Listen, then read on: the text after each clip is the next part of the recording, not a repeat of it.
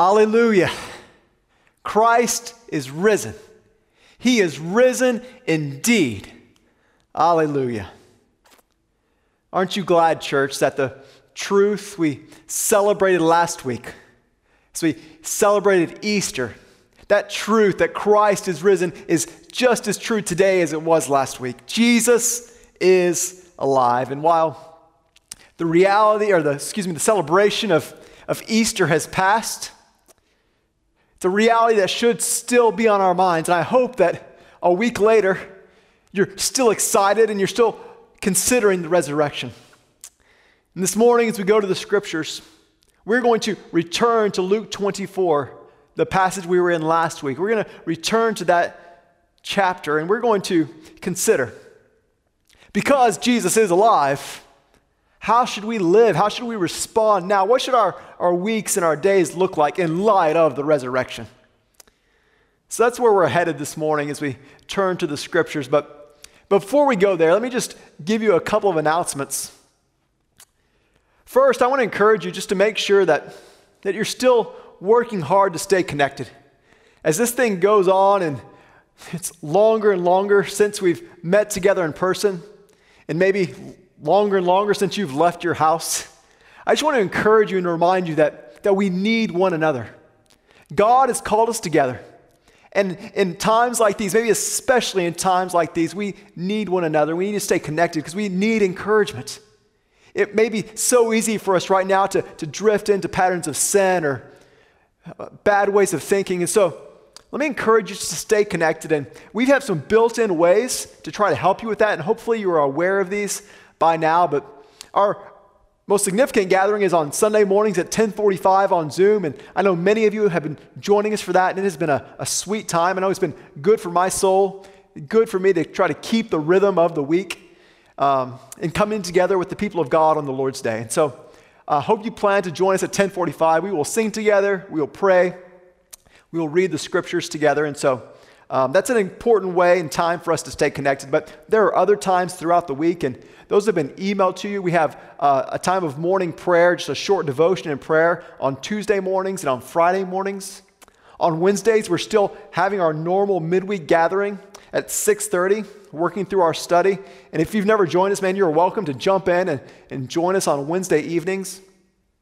On Thursday evenings, and this has been really cool to watch and to listen in on, is the kids are having their time together on Thursday evenings where they're hearing the lesson they would normally hear on Sundays. And Michelle's been working with them and doing activities and games with them. And it's just been a really fun, sweet time for the kids. So even if you don't have kids, you're welcome to join in on that and just watch the kids have fun. And you may be encouraged by that. I know I have been each Thursday night. So those are just a few of the ways that we're staying connected, but I hope you're also reaching out to one another and calling your brothers and sisters and just having times of fellowship over the phone or maybe on Zoom. But man, we need one another, and I hope you're working hard to stay connected during this time. I just want to encourage you towards that. One other thing I want to encourage you to continue to be faithful in and during this unusual time is just to be faithful in your obedience to give, to worship God in your giving. And I know so many of you have been faithful in this, and I'm thankful to God for your obedience and your faithfulness, but I just want to encourage you that just because we're not meeting together and you can't come and put your money or your offering into the basket, that we've still been called to work together to support the church. And I just want to encourage you to be faithful there. You can give by mail. You can mail your offering to the church, or you can give it through our website. And so that's all set up and ready for you. So I just want to encourage you to be faithful in that, even during these times. With that said, if you are in need, if something has happened with your job and you're in need, please let us know, because we want to work hard and do whatever we can as a church to support one another, especially when we're in need. So just a few things I want to remind you of. And man, I'm excited to go to the Word of God with you this morning. I will tell you, it's hard for me to get ready to preach the Word to you without seeing you and without singing with you before we do this. So I look forward to the day when we're back together and we can sing together and then go to the Word. But as we prepare our hearts and as I prepare my own heart to share God's Word with you, would you just take a moment just to quiet your heart, and maybe if you haven't sat down yet, just to sit down, and I'm going to pray for us, and then we're going to go to the scriptures together. But why don't we take just a minute to go to God in prayer, to thank him for his goodness and to ask for his provision. And then we will spend some time together in Luke chapter 24. But would you join me in prayer? God, we come to you this morning as your people, acknowledging that you are God and God alone. You are the creator, you are the sustainer. You are above all things, and yet you have called us your children. We come to you knowing that all things are in your hands, and we are yours. That you love us, and that nothing can separate us from your love.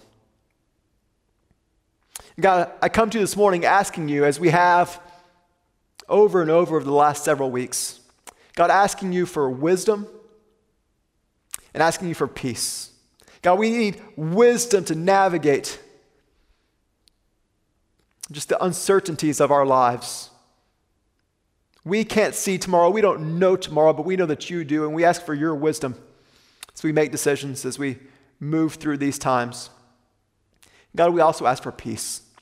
Right now, it can be so easy to buy in and to feel the chaos. But God, we know that you have established peace and you grant peace to your children, and we ask for that.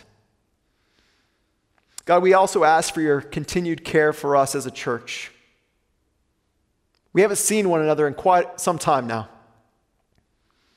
But God, I pray that you would continue to unite us together in love and in care and concern for one another. Would you protect us from losing focus on the fact that you have called us to live life alongside one another, even when we can't stand beside one another? God, if there's any among us who are feeling lonely or isolated, God, I pray that the fellowship we can have, whether by phone or by online interactions or through this video, God, would you use even this time to communicate fellowship between your people and to connect and bind us together. God, as we come together, I also recognize that there are those among us who are in need. Some who have health issues, and God, and we pray for your healing hand. God, there are some who are unsure about their work or who are out of work. So many things going on right now. God, we just pray for your provision. God, we don't understand why or how, but we know that you are working your plan out. And so we ask in all these things that your will would be done. God, I continue to pray for us as families, for those of us living in homes, and we've been together so much. And God, maybe patience is wearing thin or emotions are run high. God, I just pray for peace and patience for us as families with one another. And I continue to pray, as I have several times over the last few weeks. God, would you make this a sweet time? Would you bind us together in love as families? God, would you give us more and more opportunities to be in your word together, to sing together as families, to pray together as families? God, I pray that we would come out on the other side of this, united more closely to one another and to you. God, would you grow us in maturity as individuals and as families and as a church? God, we thank you for your continued provision. You have been so, so kind to us individually as a church. And God, I pray that you would continue to provide and that as you do, we would be good stewards of the gifts that you give. God, as we continue through this time together, through the opening and the reading and preaching of your word, God, I ask that you would encourage your church.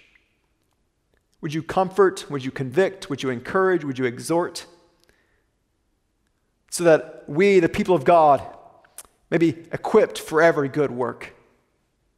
God, speak to us now through your word and through the power of your Spirit.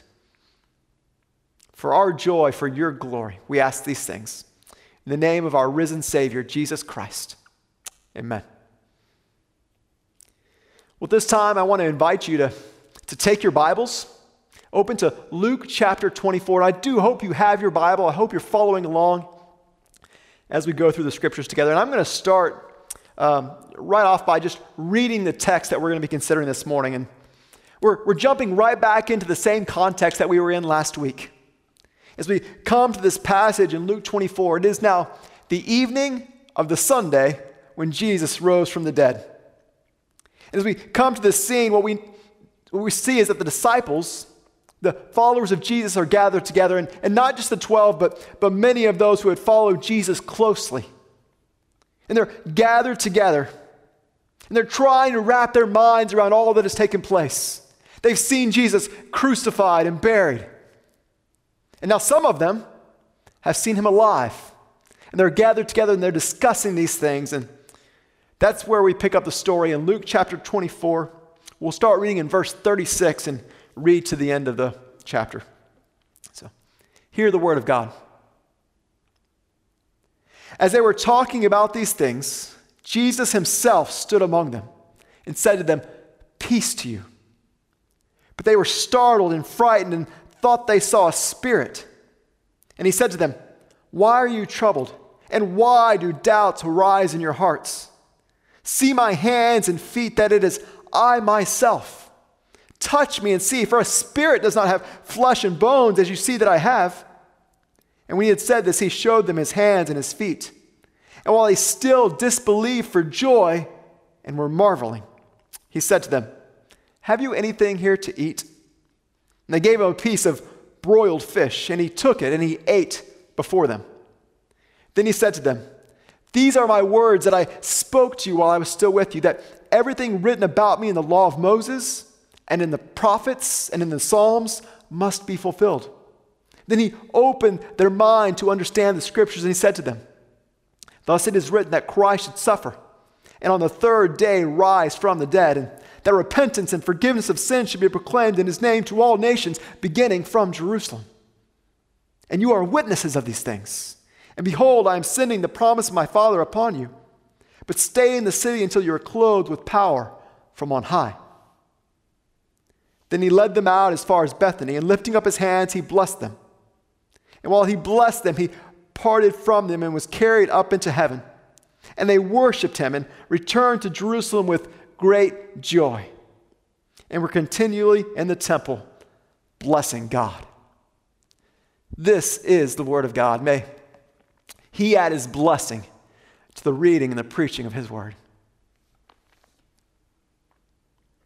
So here we are, the Sunday after Easter, and last week we focused so intentionally on the resurrection.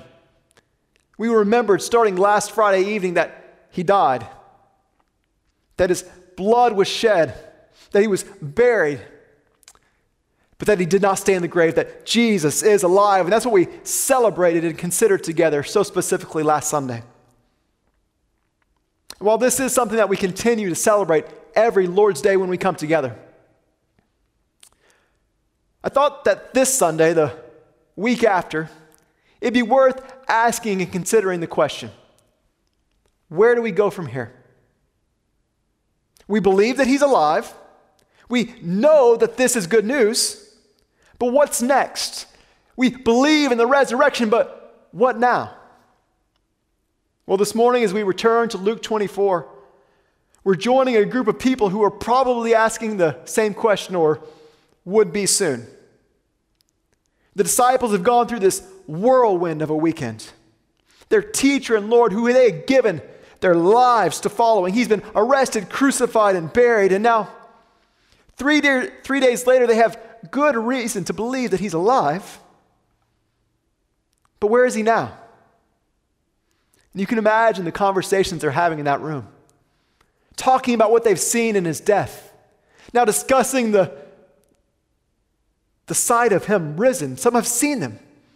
They're talking about these things, and maybe the questions are starting to come up among them.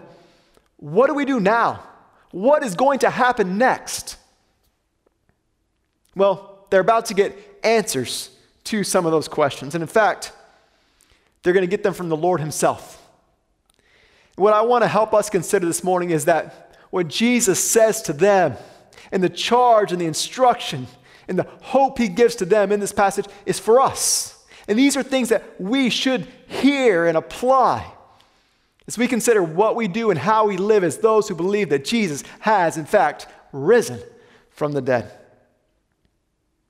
So that's where we're headed. But first, I want to encourage us to try to put ourselves into the room with these disciples, to try to put ourselves into their conversations. Like we've already said and read in the text, it's Sunday night, the day of the resurrection. They're together, not just the 11, but others, and the room is filled with excitement. There are those who are giving testimony that they have seen him, they have heard him, that he is alive. And as these conversations are taking place, all of a sudden something startling happens. Look at verse 36. As they were talking about these things, Jesus himself stood among them. Now, if we go and read the same story in the other gospel accounts, specifically in John, we read that they're in a room and that the doors are locked. But we see is that even though the doors are locked, there's this wonderful breach of security. All of a sudden, Jesus is with them, in the flesh, with them. And while they had heard that he was alive, all of a sudden he's just there, and we read that his appearance was startling and frightening. One moment he's not there, then all of a sudden he is. Jesus is standing among them. Luke says they were startled and frightened, but notice the first words that Jesus says to them. He said to them, "Peace to you." Now, it's worth noting that this was a very common greeting in this time. This was a way that people would often welcome one another. Peace to you. And while it's true that it's a common greeting, and we could just very quickly dismiss it and just keep moving on with the story, I don't think we should write it off that quickly. Whether it's customary or not, Jesus said it. And maybe even more significantly, Luke records it. There's many things that were said and spoken that aren't recorded in Scripture. But Luke, under the inspiration of the Holy Spirit, includes that the first thing Jesus said to his disciples as he appears to them is this: "Peace to you." And yes, he knows they're frightened. And yes, this would have been a customary greeting. But I can't help but stop and consider the weight and the significance of these words coming out of the mouth of Jesus on the evening after the morning when he rose from the dead, conquering death, defeating sin, securing the redemption of his people. And now he stands before his disciples and he says to them, "Peace." Maybe you, like I, hearing those words from the lips of our Lord on that day. Think of Isaiah 53:5. "But he was pierced for our transgressions. He was crushed for our iniquities. Upon him was the chastisement that brought us peace." No doubt, this greeting from Jesus was intended in part to calm frightened disciples. But we know is that Jesus also entered that room that night as the one who that morning had secured peace for his people for all time. All who believe in the work of Jesus can be reconciled to God. You know the words of Paul in Romans 5. "Therefore, since we have been justified by faith, we have peace with God through our Lord Jesus Christ." Because Jesus rose from the dead, because he lives, because he's alive, we can have peace. Jesus enters the room. He sees many of his disciples for the first time since his resurrection, and he greets them. "Peace, peace to you." And it's here in this room on that Sunday night, the disciples start to see proof that this is no myth, this is no fantasy, this is no dream. Jesus really is alive. What you may have noticed as we read is because of the way he entered the room, because of his sudden appearance, Luke says that they thought, well, maybe it's a spirit, maybe it's a ghost. Was this some kind of vision of Jesus, or was this actually Jesus himself? And it's an important thing to consider, because if all we have here is a vision of Jesus, then maybe he's not really risen from the dead.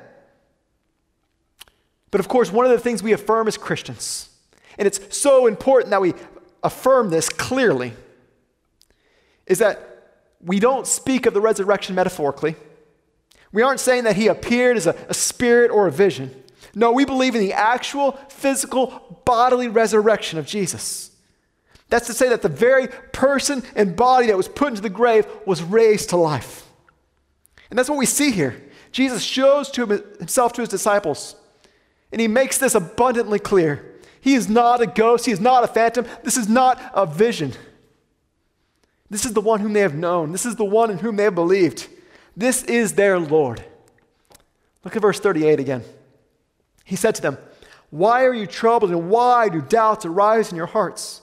See my hands and my feet, that it is I myself. Touch me and see, for a spirit does not have flesh and bones as you see that I have." And when he had said this, he showed him his hands, and he showed him his feet. We won't spend long here, but this is really important. We said last week, we acknowledged that if Jesus did not rise from the dead, then we have no reason for hope. If there is no resurrection from the dead, there is no forgiveness of sins. If Jesus didn't rise from the dead, then we don't have the hope of salvation. We don't have the hope of eternal life. But what we have here is proof of his actual physical bodily resurrection. He goes to his disciples and he shows them his hands and his feet bearing the scars.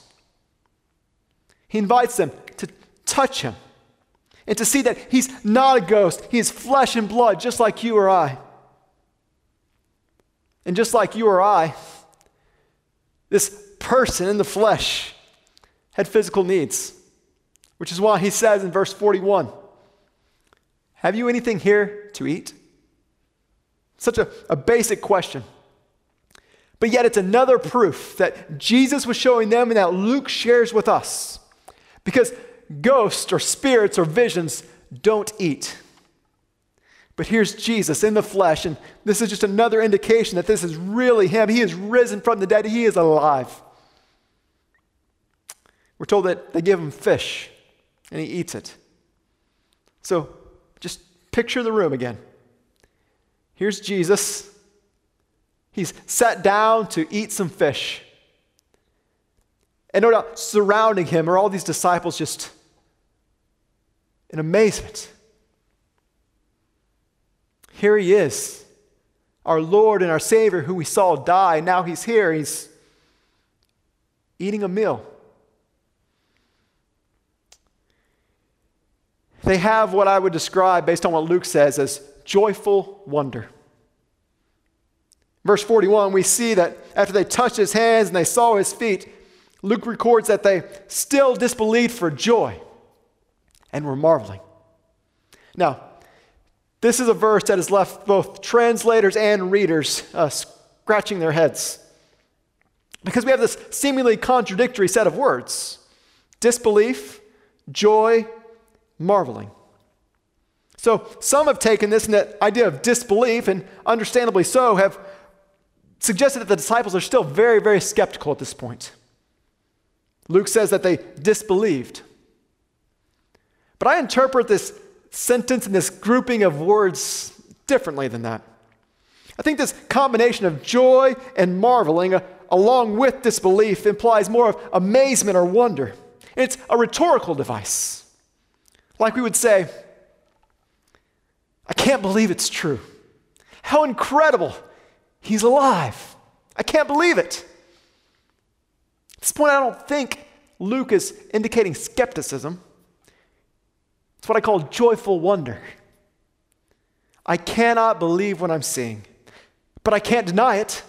He's right in front of me, and it's a joyful wonder and amazement as they marvel. Here is our risen Lord.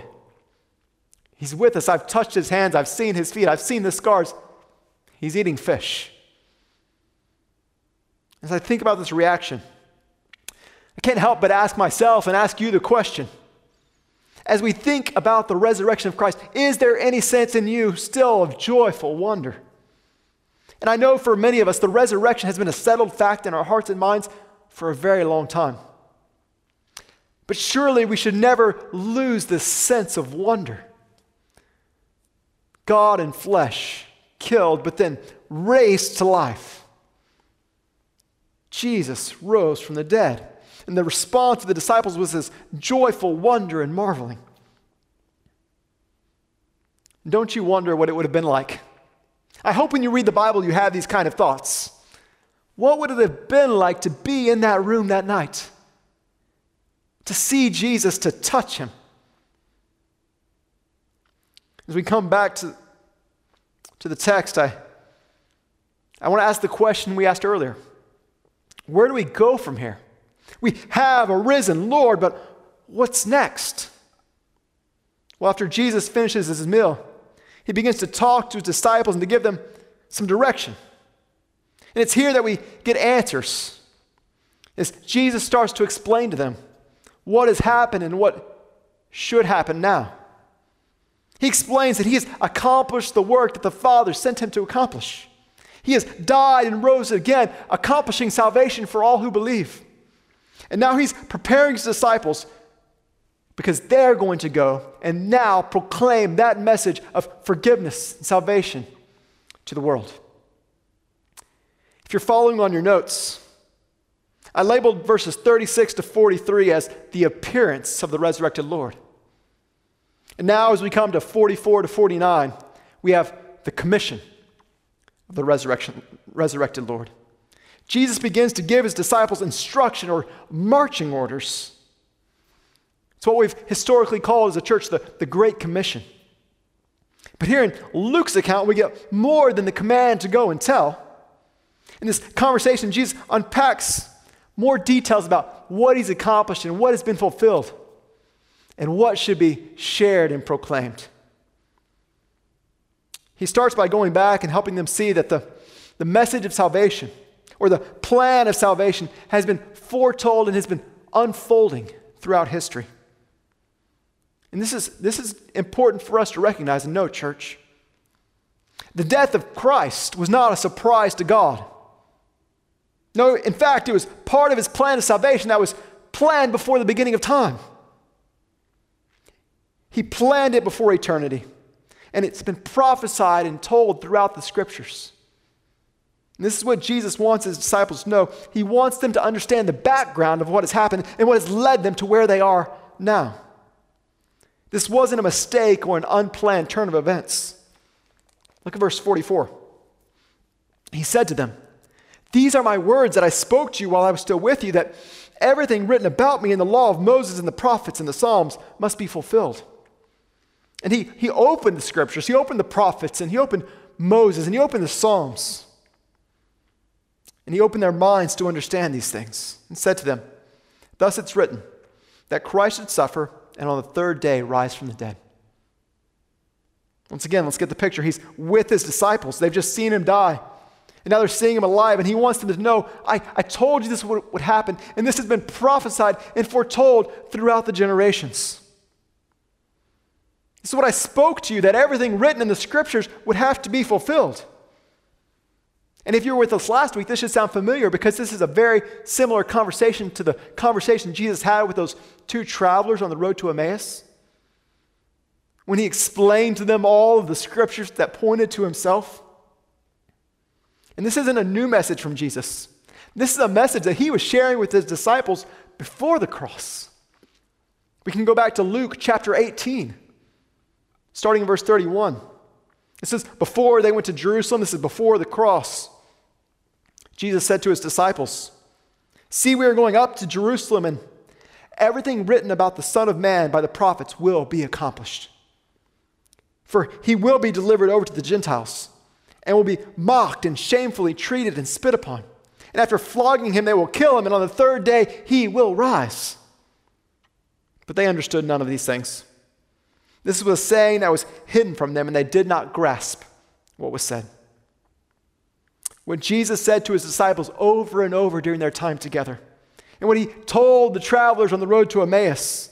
And what he's saying now, again in Luke 24, is that God's plan for salvation has been in place since the beginning of time, and it was foretold throughout history. A crucified and resurrected Messiah is not a change or a modification in the plan of God.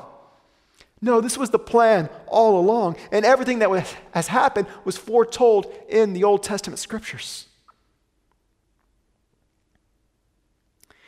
Something Jesus had tried to tell his disciples. In fact, on the night before his death, at the Last Supper, we read in Luke 22, verse 3, Jesus said, "I tell you that the scriptures must be fulfilled." And then he quoted for them from Psalm 22. "And he was numbered with the transgressors. For what is written about me has its fulfillment." I hope you understand how significant this is and how really it should help us read our Bibles better. All of the Old Testament points to Jesus. He is the center and the focal point of it all. How's this for a Sunday night Bible study? Jesus with his disciples, and we see in verse 45 that he opened their mind to understand the scriptures. He said to them, "This was written, that I would die and suffer and rise from the dead." It's there in the scriptures. And know this, church, that what Jesus is doing here is more than just giving them cool insights to talk about. What I want you to see is all of this opening of their minds to understand the scriptures, this is preparation.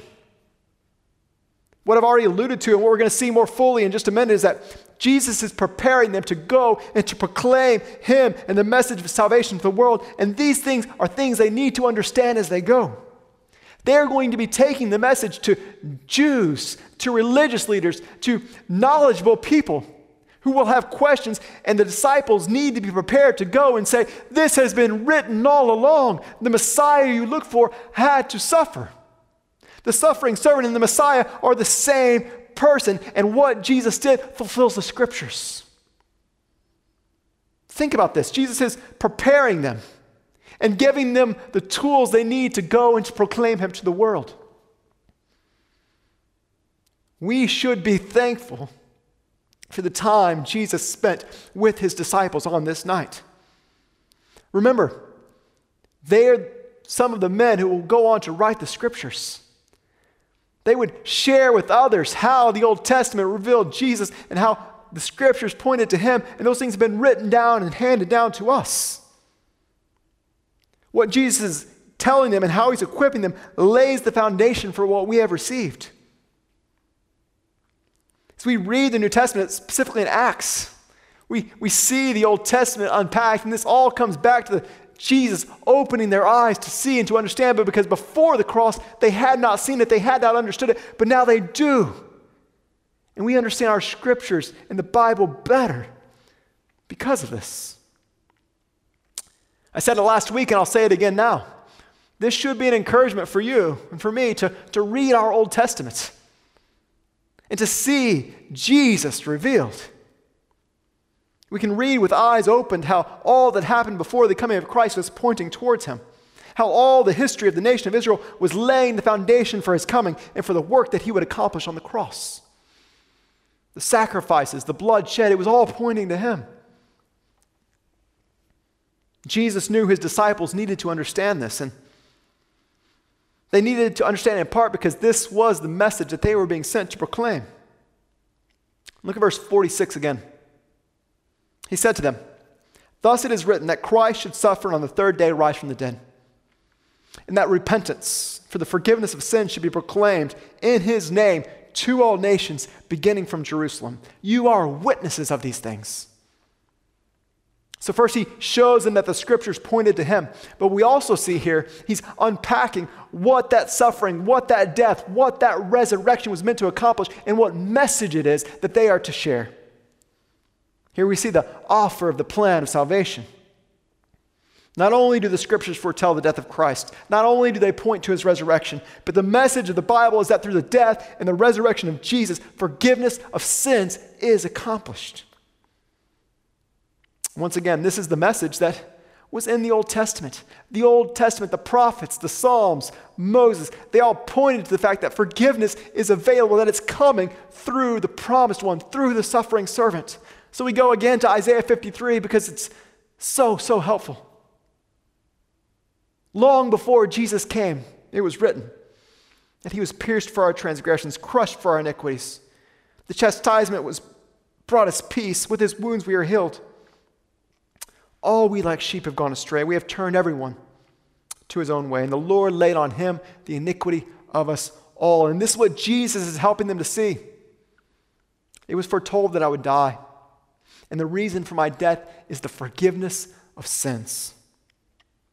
And we know this, but this is where Jesus is helping his disciples to put the pieces together.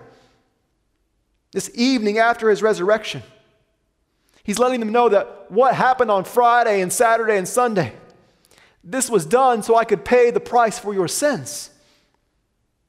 Forgiveness is available. And now, he's commissioning them to go and take this message of forgiveness, this message of salvation to all nations. He says in verse 48, you are witnesses of these things. You've seen me. You saw my life. You saw how I lived. You saw how I died. You have seen me raised from the dead. This is now your job. This is your calling. This is why you are here, so you can go and you can be witnesses of me and of the salvation that all people need. Recognize what's happening here. This is the start of the way that you receive the gospel. These witnesses who had seen and heard and now are being sent. Not only did he die, not only did he rise from the dead, but he revealed himself. He revealed himself to people who would be witnesses. They saw him, they touched him, their eyes were open. He helped them to understand the scriptures. And most of them went on from this day to give their lives for the proclamation of the message.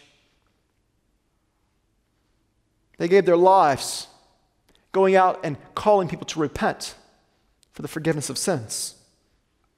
What we read about in this story is the start of something that would change the world.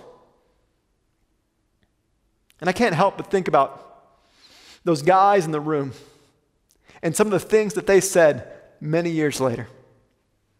Think of John. John would have been there. He would have been there that night and witnessed Jesus and heard what Jesus said. Do you remember what he wrote in the first chapter of his first epistle? Listen to these words.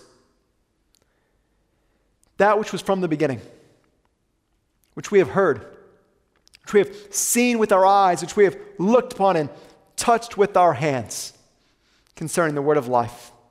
The life was made manifest, and we have seen it, and testified to and proclaimed to you the eternal life. He's talking about Jesus, all this. It's about Jesus. He was with the Father and was made manifest to us. That which we have seen and we have heard, we proclaim also to you, so that you also may have fellowship with us. And indeed, our fellowship is with the Father and with his Son, Jesus Christ. I can't help but think that as John wrote those words, that he was thinking back to that night when he touched those scarred hands. He saw those scarred feet that had been pierced for our salvation. And it was because John saw the resurrected Christ, because he knew he was alive, that he gave the rest of his life to proclaiming the forgiveness of sins that is available because of what Jesus did. Isn't that amazing? Let me give you one more example because I can't help myself. Consider Peter. Peter, who on the night when Jesus was crucified, denied 3 times even knowing him. But now Peter's in this room. He sees the resurrected Lord. He hears the command of Jesus to go and proclaim. And he goes and he becomes one of the greatest heralds of the work and the message of Jesus. With that in mind and with what Jesus said to them on that night, consider the words from Acts 10 that Peter spoke. Peter says, "You yourselves know what happened throughout all Judea, beginning from Galilee after the baptism that John proclaimed, how God anointed Jesus of Nazareth with the Holy Spirit and with power.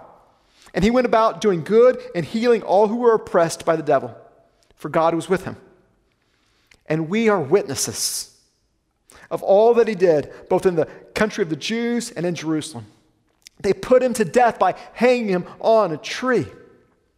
But God raised him on the third day and made him to appear. Not to all people, but to us who have been chosen by God as witnesses, who ate and drank with him after he rose from the dead. And he commanded us to preach to the people and to testify that he is the one appointed by God to be the judge of the living and of the dead. To him, listen to this is awesome. To him, all the prophets bear witness that everyone who believes in him receives forgiveness of sins through his name. And do you hear how much of what is said in Luke 24 is repeated by Peter here in Acts 10? He says, let me tell you about Jesus. I'm a witness of him. I saw his life. I saw his death. And after he died and rose from the dead, God made him to appear to us. He made him appear to me as a witness. And it's because I've seen him and I know that he's alive that I proclaim these things to you. And by the way, this is awesome. By the way, the prophets, the scriptures you have, they all point to him.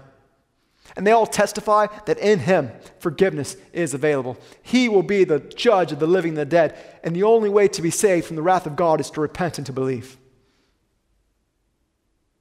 You see those similarities. Peter was there. He saw him. He heard the commission. He understood that he had been set apart as a witness. And he goes. For generations and generations, the Jewish people lived under a sacrificial system, the shedding of the blood of animals. But now Peter and others could go, and they could proclaim that Jesus is the one who once and for all was sacrificed for sins. And by the way, this is a message that we need today. And maybe you're hearing this, and this is something that you've never truly understood or truly believed. Jesus came, and this is why he came. This is why the cross, and this is why the resurrection. He died and his blood was shed as a sacrifice, as a covering for sins. And the Bible says that all who repent of their sins and believe in him will be saved, which is to mean you can be reconciled to God, you can be forgiven, and you can be granted eternal life with him, spared from the eternal wrath of God. This is what the disciples are starting to understand on this Sunday evening as Jesus speaks to them. And this is the message that they went out and proclaimed faithfully as witnesses. And this is what we've been called to. We've been called to be witnesses just as they were. As we've worked through this passage, we've seen the foretelling of the plan of salvation. We've seen the offer of the plan of salvation. We've seen the witnesses of the plan of salvation. And in verse 47, we see the reach of the plan of salvation. That repentance and forgiveness of sin should be proclaimed in his name to all nations, beginning with Jerusalem. This is huge, church. Jesus is sending his disciples to all nations. The gospel is for all the world. Jesus says, proclaim it to all nations, beginning with Jerusalem. And before we talk more about all nations, I do want to focus for a second on that phrase, beginning with Jerusalem. If you read through the Gospels, if you read through Luke in particular, the whole momentum of Luke, what he says over and over is that Jesus is on his way to Jerusalem. There's a lot of emphasis on this walk of Jesus, this travel of Jesus towards Jerusalem. Jerusalem was the point of focus because it was in Jerusalem where he would be arrested, crucified, and buried. So all of the story, it's all pointing towards and building towards Jerusalem. But now we see, starting with Jerusalem and going out, the proclamation of the gospel. The focus up to this point had been on getting to Jerusalem. But now, after the cross, Jerusalem's no longer the destination, it's the starting point for a message that will be taken to all the world. So we can go to Acts chapter 1, where we read, "You will be my witnesses in Jerusalem, and then in Judea, and then in Samaria, and to the end of the earth." It starts in Jerusalem and it goes worldwide. And this is God's plan for reaching the world. This is the commission he gave to his disciples. Go to every tongue, tribe, and nation. And since we've already talked about the fact that this is a fulfillment, that the Old Testament points to this, consider how this is a fulfillment of the promise that God gave to a guy named Abram. We can go all the way back to the beginning of our Bibles, to Genesis chapter 12. Starting in verse 1, the Lord said to Abram, "Go from your country and your kindred, and your father's house to the land that I will show you. And I will make of you a great nation, and will bless you, and make your name great, so that you will be a blessing. I will bless those who bless you, and him who dishonors you I will curse." And listen to this. "And in you all the families of the earth will be blessed." And now, as Jesus sits with his disciples, we see how that promise reaches fulfillment. Through the death and the resurrection of Jesus, a descendant of Abraham has made salvation possible, and that now will be extended to all the world, not for the Jews only, but also to the Gentiles, to the ends of the earth. We could unpack that a lot more. Paul talks about this in Galatians, how we are the seed of Abraham and how the gospel spreads now to Jews and Gentiles alike. The message of Jesus is for all people, of all lands, of all tongues. As we think about this small band of people gathered in this room in Jerusalem with Jesus on that night, this is where it started. As we think about the small group of people, we think the task is too big. How could this small group take this message to all nations? But of course, we know that this message isn't heralded, and it isn't taken, and it isn't spread primarily through human power, but it's through the power of the Spirit. And we see that in verse 49, Jesus tells his disciples this: "Behold, I am sending the promise of my Father upon you. But stay in the city until you are clothed with power from on high." He tells his disciples something he's already told them prior to his death, that when he goes away, they will not be left alone. He will send a helper. What Jesus is talking about is the coming of the Holy Spirit. He describes it as power from on high. He says, "Wait in Jerusalem, because I will send my Spirit, and he will be in you." And it's the Spirit of God that goes in us and with us and before us as we proclaim his message to the world. So again, we can go to Acts chapter 1. Maybe you know this, that the writer of Luke, he also wrote Acts, and it's really part 1 and part 2. Luke gets us to the resurrection and the ascension of Christ, and then Acts picks up and tells us the story of the early church. And we read in Acts chapter 1, verse 8, "But you will receive power when the Holy Spirit has come upon you, and you will be my witnesses in Jerusalem and in Judea and Samaria and to the ends of the world, ends of the earth." And maybe you know what happens in Acts 2. The day of Pentecost, when the Spirit comes down, fills all who believe. And it's through the indwelling of the Holy Spirit that the disciples are empowered and emboldened to give their lives in the proclamation of the gospel. And we have been given the same commission, and we have been given the same Spirit, church. Where do we go from here?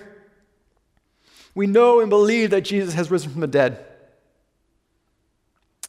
And we know and we hear that he has given us a commission, a call to go and to share this message of the death, burial, and resurrection, of the need for repentance and the offer of forgiveness of sins. This is our message to proclaim. We have the Old Testament scriptures that point to Jesus. We have the testimonies of the disciples and the apostles. And we have the commission of Jesus that as his followers, we are to go to all nations proclaiming. Here we are 2,000 years later, and we have heard and we believed because those before us have been faithful. And now it's our turn to go and to tell and to take this message next door, into the next neighborhood, into the city, into the state, into the world. It's not just a calling for a select group of Christians, it is a call for us all. We've been called to proclaim the message of Jesus and the forgiveness of sins to the world. We've heard the commission in Luke. We've heard it in Acts. You probably know well the same commission given in Matthew. Go therefore and make disciples of all nations, baptizing them In the name of the Father, and of the Son, and of the Holy Spirit, teaching them to observe all that I've commanded you. And then here's a good promise. Behold, I am with you always, even to the end of the age. This is our call, and church, this is our privilege, to take the message of forgiveness to the nations. And while that might seem daunting, we have the Spirit of God within us. And it starts for most of us in our own homes, with our children, with our spouse, to our family, to our neighbors, to our coworkers. And if you feel inadequate, remember that God has put His Spirit inside of you to help you. He told the disciples, don't leave the city until you've received the Spirit.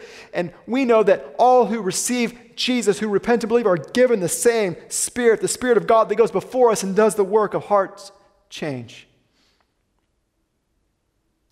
And if you want to know what can happen when a small group of Spirit-empowered witnesses give their lives to the gospel, we are the proof. Go and read the book of Acts, and you can see what happens when a small group of Spirit-empowered witnesses live in obedience and proclaim the gospel of God with joy. And I chose that word joy specifically because as we come back and we finish this section of Scripture, I think we see this emphasis that what happens after this day doesn't happen out of duty or obligation. These disciples gave their lives with joy and as a display of worship to God. Look at verse 50.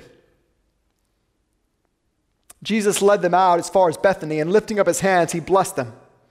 And while He blessed them, He parted from them and was carried away up into heaven. This is what we call the ascension of Jesus. It's a significant event. And while Luke 24 makes it seem like it happened on the same day, we know from other parts of Scripture this is actually 40 days later. There's a gap of time between verses 49 and 50. Jesus spent 40 days appearing to people, proclaiming the message of the kingdom. We read that in Acts 1, verses 3 and 4. But after those 40 days, Luke tells us that He led His disciples out of Jerusalem. He blessed them. And then He was carried up into heaven. And it's an event that we don't stop to consider enough. And there's a lot of significance around the ascension of Jesus. The risen Lord ascends into heaven. He's now seated at the right hand of the Father, interceding for us and awaiting the day of His return. When we say He's alive, it's not only that He was alive then, but that He's alive now. He went up to heaven alive as our Savior and Lord.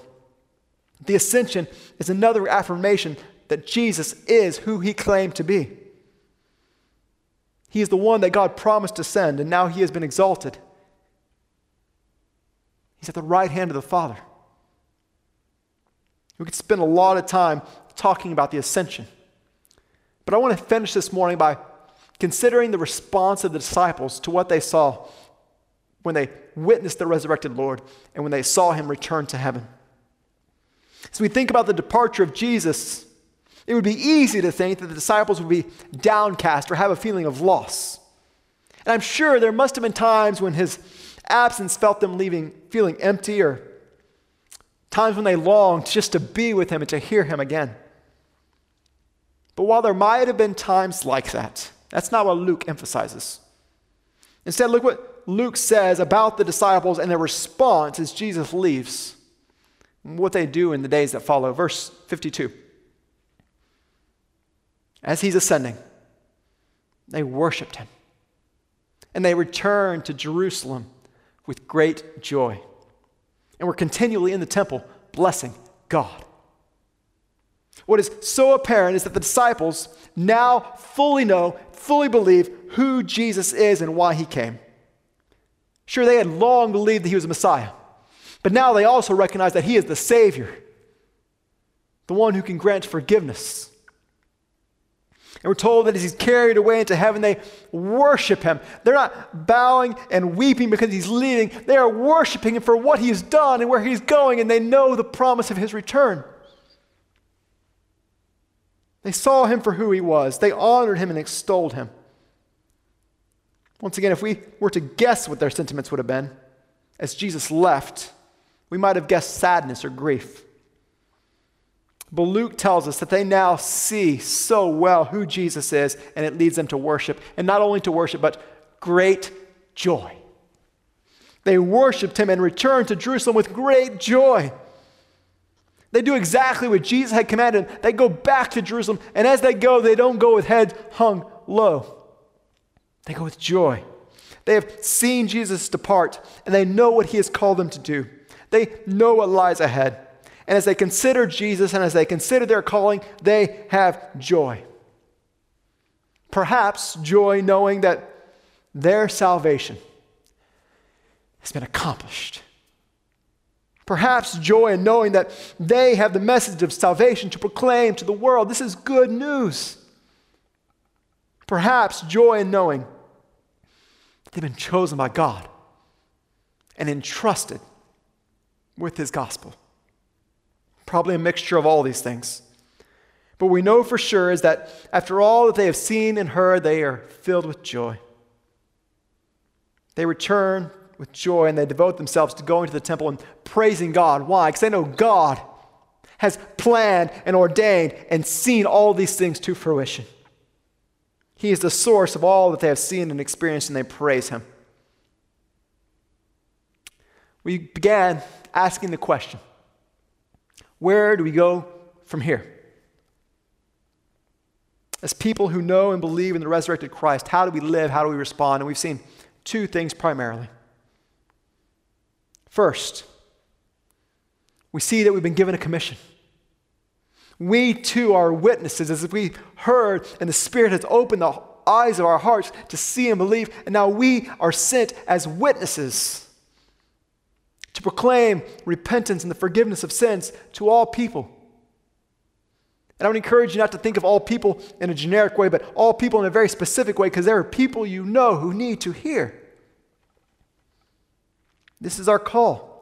But as we go and share, we should not be motivated by duty, but by a genuine love for God. We should do this out of worship for him. We should respond and obey as people of joy. If you think of the Christian life as a life of drudgery or duty, you have missed so much. We are a people chosen by God. We have been forgiven of all the things that we have done against him. We've been given new life. We should be living lives of worship and praise. We should, church, we should be people of joy in all circumstances. Rejoice always, Paul says. And again, I say, rejoice. Our joy and worship should go hand in hand with sharing the message of hope.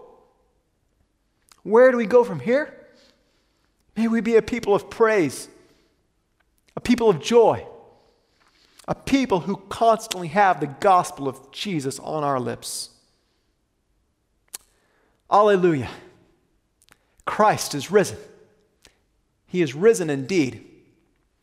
Alleluia. May this be our message. May this be our song. Would you join me in prayer?